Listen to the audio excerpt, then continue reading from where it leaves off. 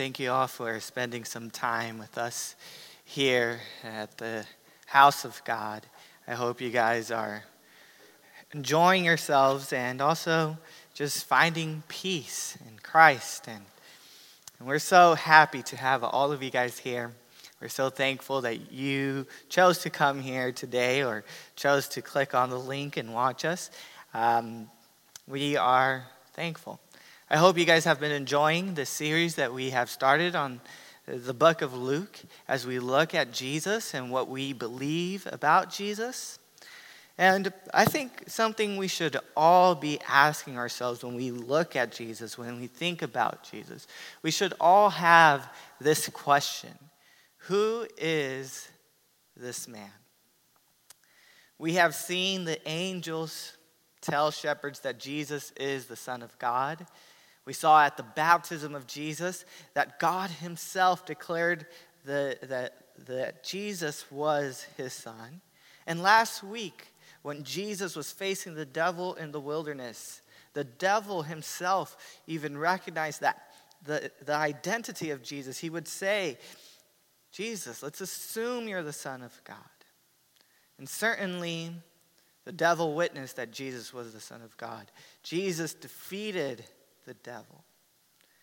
But who is this one whom the devil and God called Son of God?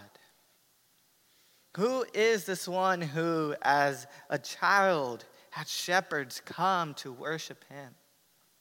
Who did this person think he was? In other words, who did Jesus think he was? Open up your Bibles if you have them. Open it up to Luke 4:14. Here we will find what Jesus thought who he thought he was, and how it related to the type of ministry that he had and he would work, or he would do, the type of ministry that he would have. In Luke 4:14, I hope you have it. It's also going to be on the screen. It says this: Jesus returned to Galilee in the power of the Holy Spirit, or the Spirit, and news about him spread through the whole countryside. He was teaching in their synagogues, and everyone praised him.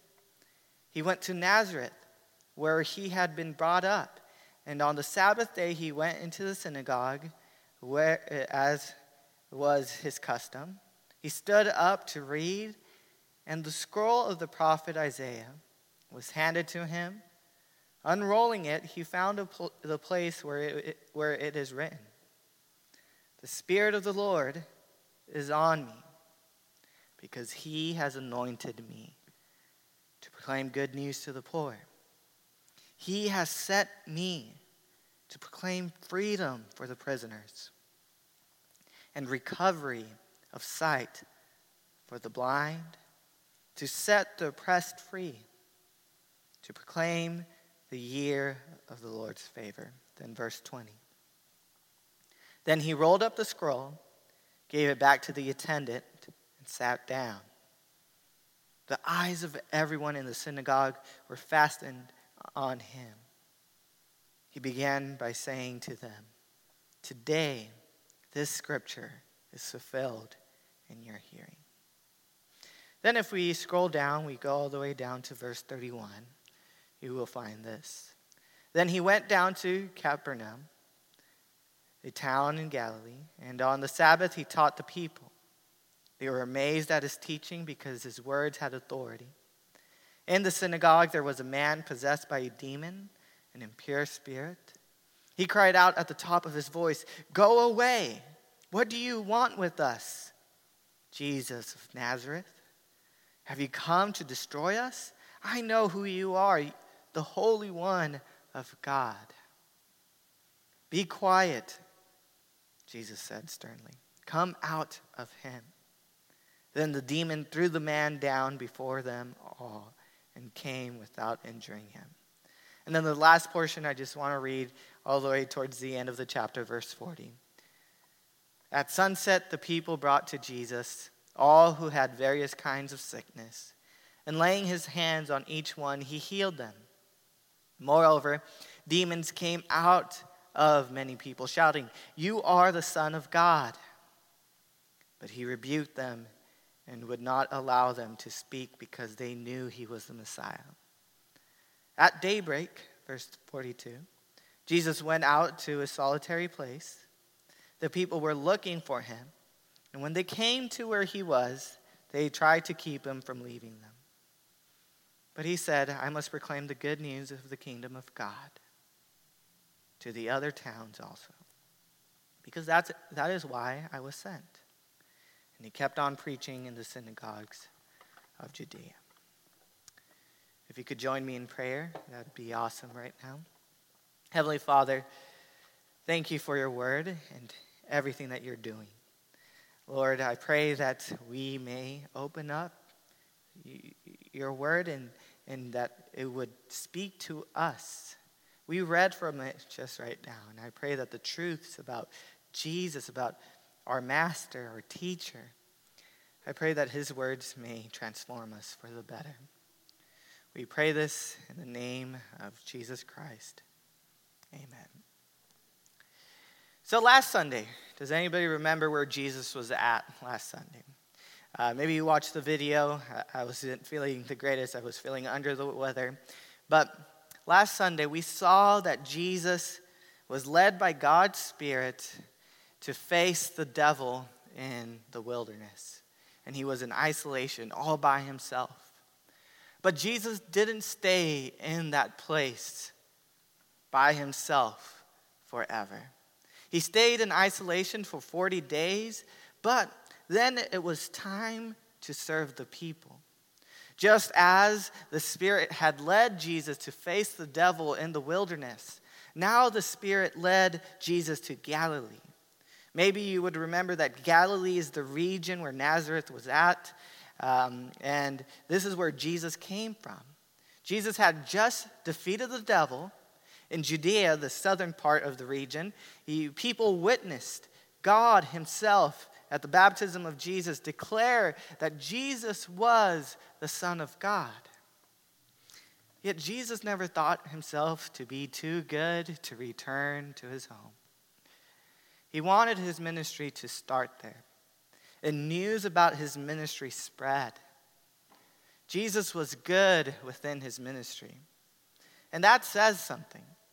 Because the people Jesus went to minister knew him well. They saw him grow. It can be a scary thing to serve people you went to school with because they know everything about you. And maybe they are not likely to hear you. But with Jesus, news about his ministry was spreading in his hometown. Well, what was Jesus' ministry all about? What was his role going to be?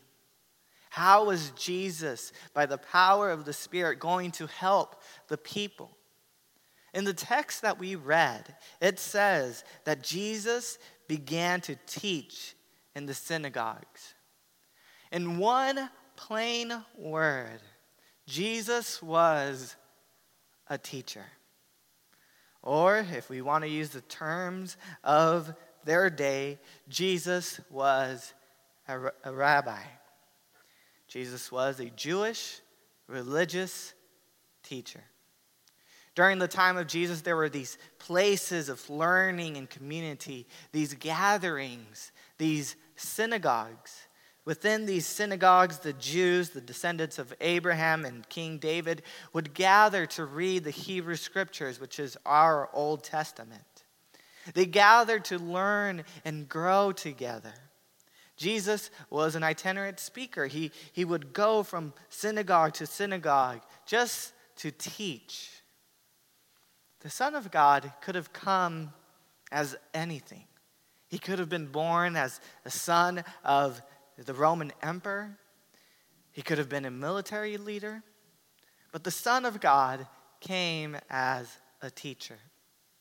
And we are invited through the writings of Luke to see what this teacher taught. We are invited into the classroom of Jesus to one of his lessons. In the passage that we read, what did Jesus teach? Well, he did something that isn't that unfamiliar to most of us.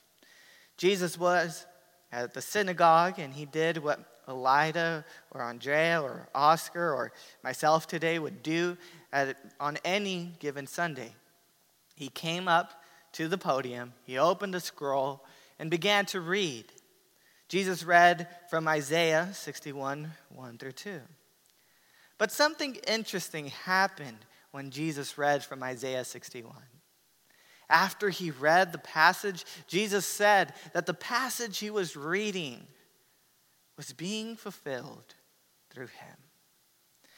I'm going to pick on Oscar since he's not here, but imagine if Oscar came up and he began to read Isaiah 9:6, a passage where it speaks about a child being born who would bring peace. And to Oscar, after he read this passage about a son being born who would bring God's kingdom, after reading it, and he says, this passage is talking about me. It would sound ridiculous that Oscar would be the child who was the prince, the eternal father, the almighty. It's ridiculous, no offense to Oscar. But that's what Jesus did.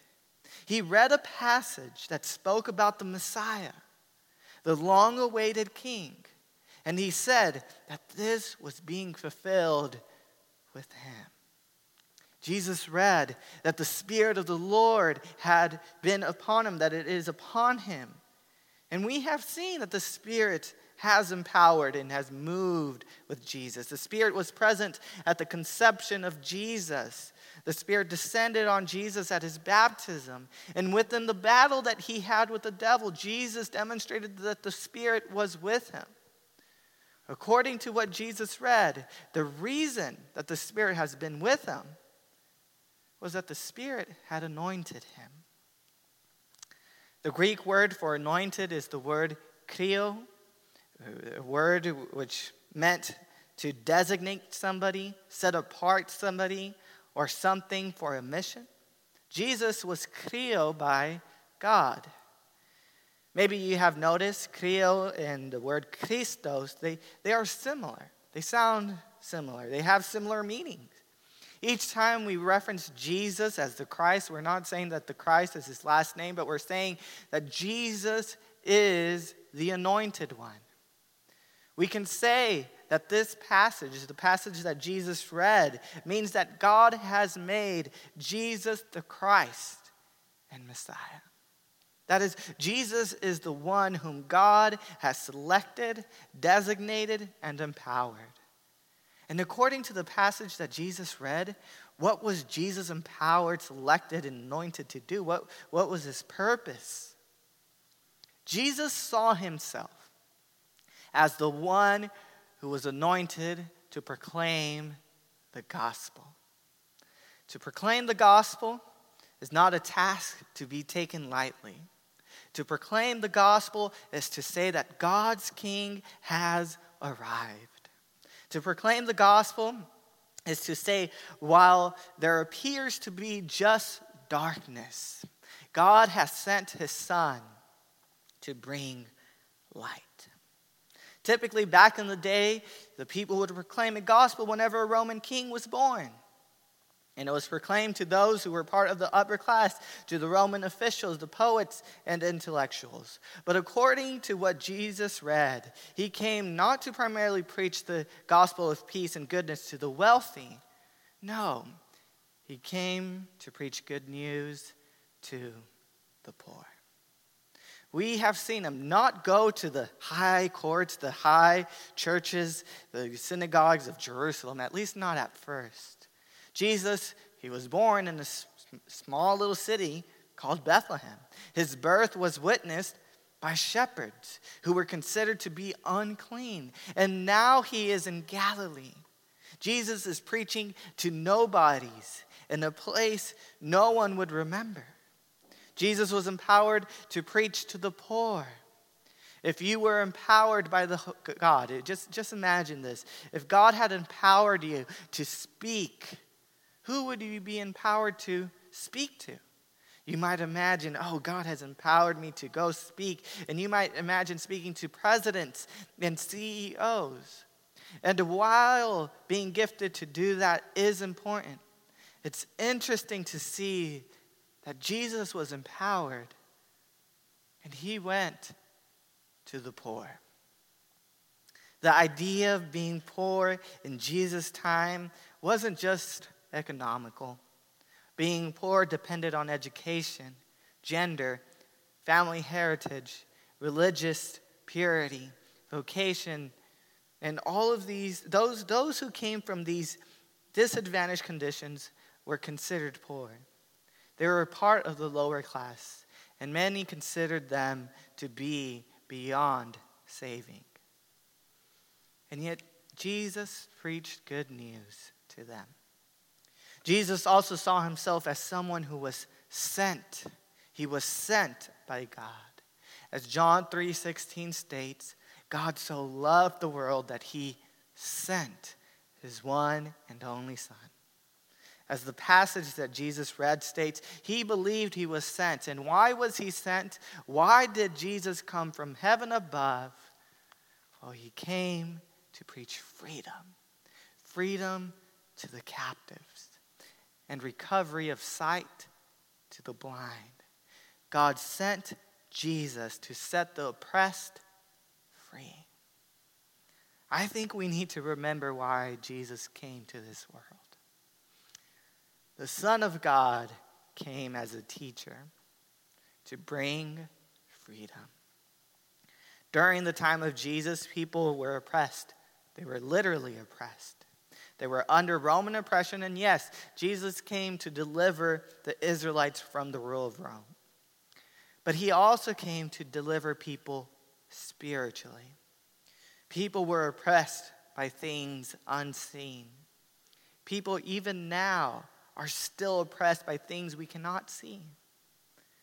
But Jesus has come to bring freedom. And I am here to point you to the teacher who brings freedom. Some things are keeping you captive. It may be a habit, a sin, a way of thinking. And I'm here to say that Jesus cares about you, and he wants to bring freedom. And I pray that you may declare this biblical truth. God has sent and empowered Jesus to come to deliver humanity from oppression. Jesus came to bring true freedom. And he also came to make the blind see both physically and spiritually, either in this life or in the life to come. And I pray that you may see, because Jesus has come to heal your blindness. You could now see a beautiful world with a beautiful God. And as the old hymn says, I once was blind, but now I see. You are blinded by sin, by darkness, by despair. But Jesus came so that the blind can see. And in verse 19, Jesus read and believed that he came to proclaim the year of the Lord's favor. This passage is not talking about a literal time period or a literal year, but a period of time rather. Before this year, before this time period, Jesus believed that it was a time of darkness. But now, because Jesus has come, there is something to look forward to. God is working. God is bringing peace through his Messiah, his Son, Jesus Christ. It would have been crazy to hear Jesus as a Galilean, crazy to hear that he was the Messiah. With what authority is Jesus saying all of these great things? I mean, it sounds good that Jesus is the Son of God who brings peace and freedom, who makes the blind see, who sets the oppressed free. It sounds good. But maybe it's also a little weird that he is the son of a carpenter in the middle of nowhere. Can I even trust Jesus that he really is the Son of God? Fortunately, we can.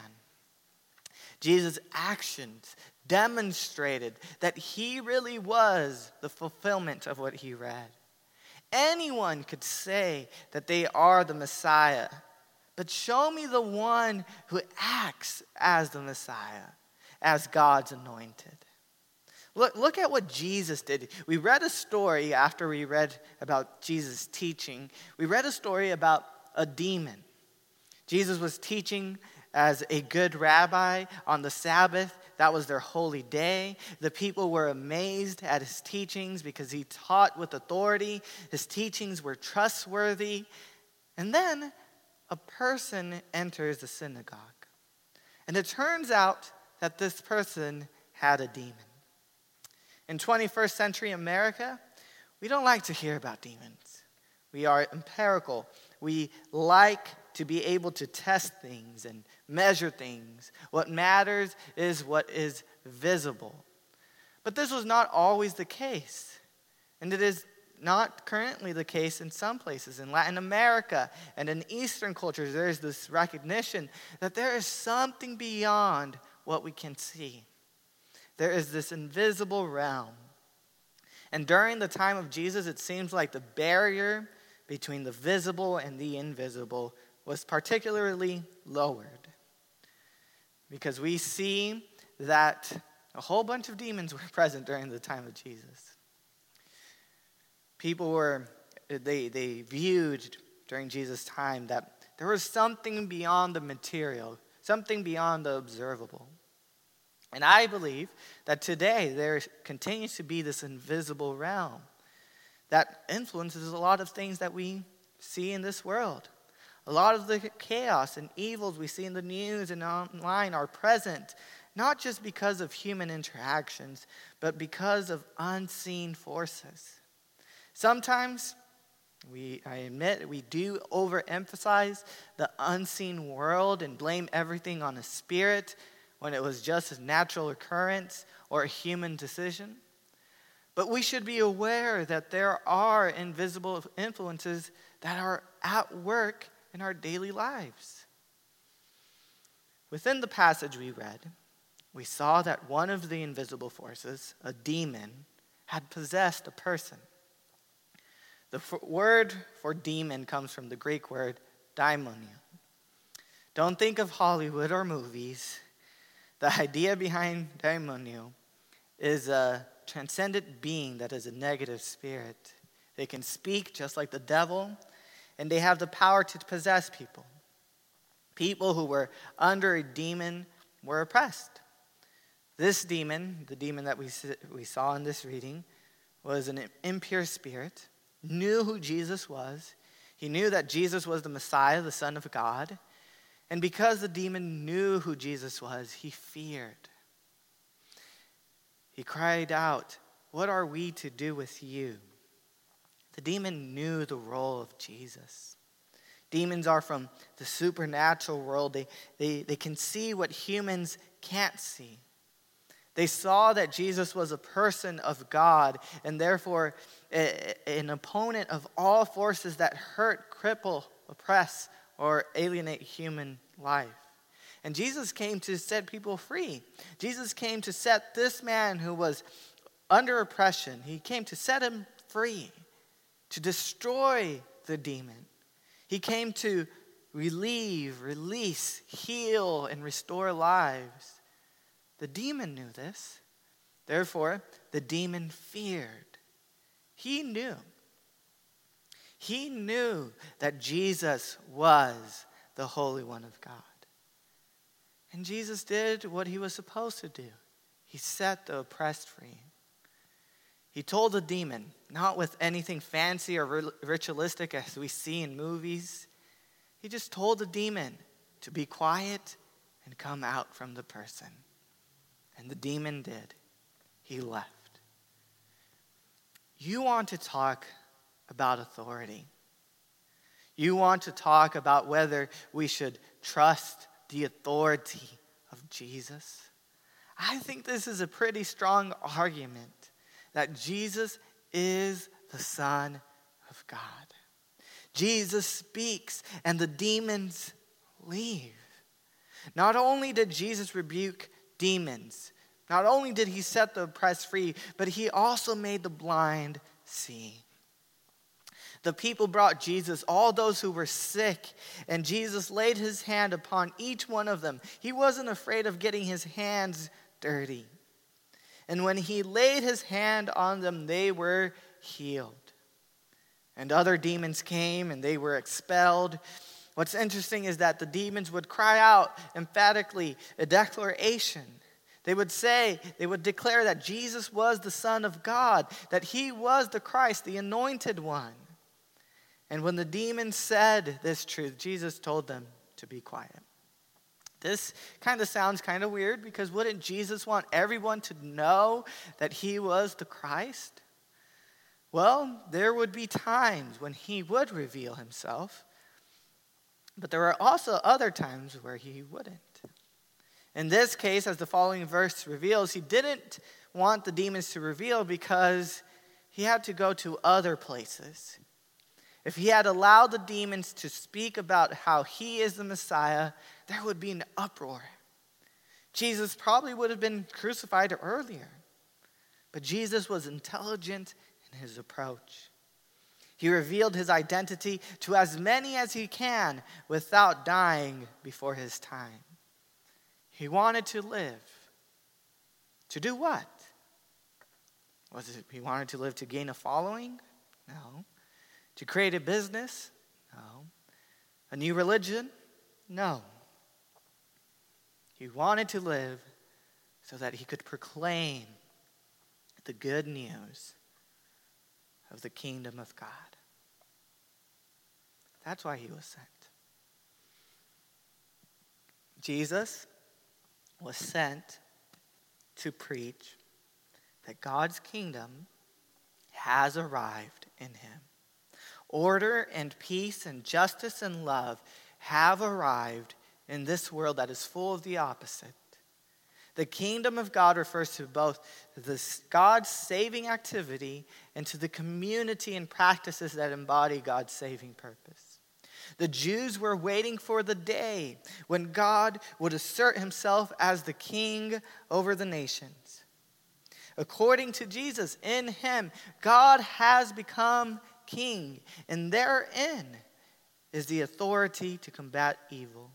Jesus was and is the Son of God.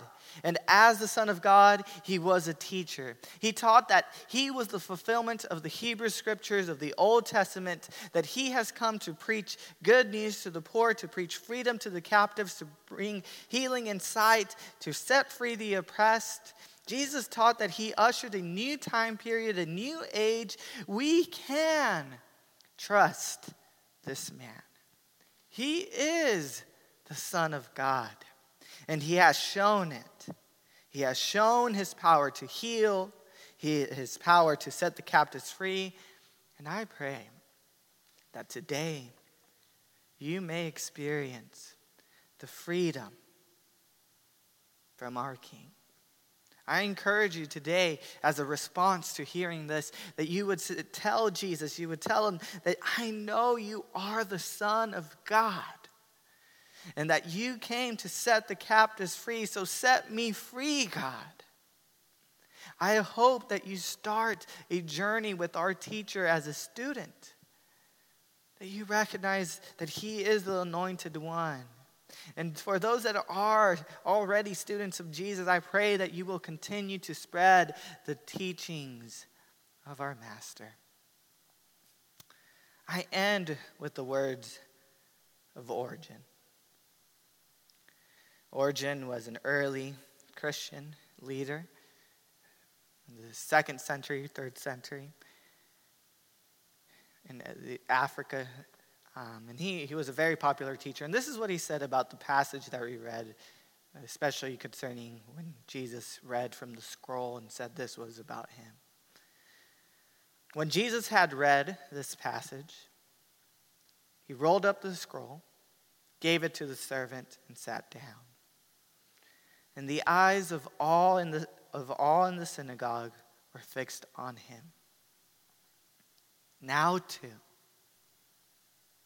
if you want it, your eyes can be fixed on the Savior in this synagogue, here in this assembly.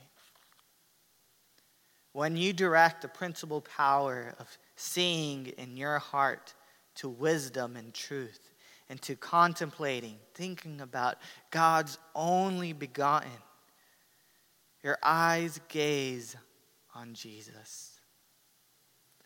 Blessed is the congregation, the church, of which Scripture testifies that the eyes of all were fixed on him.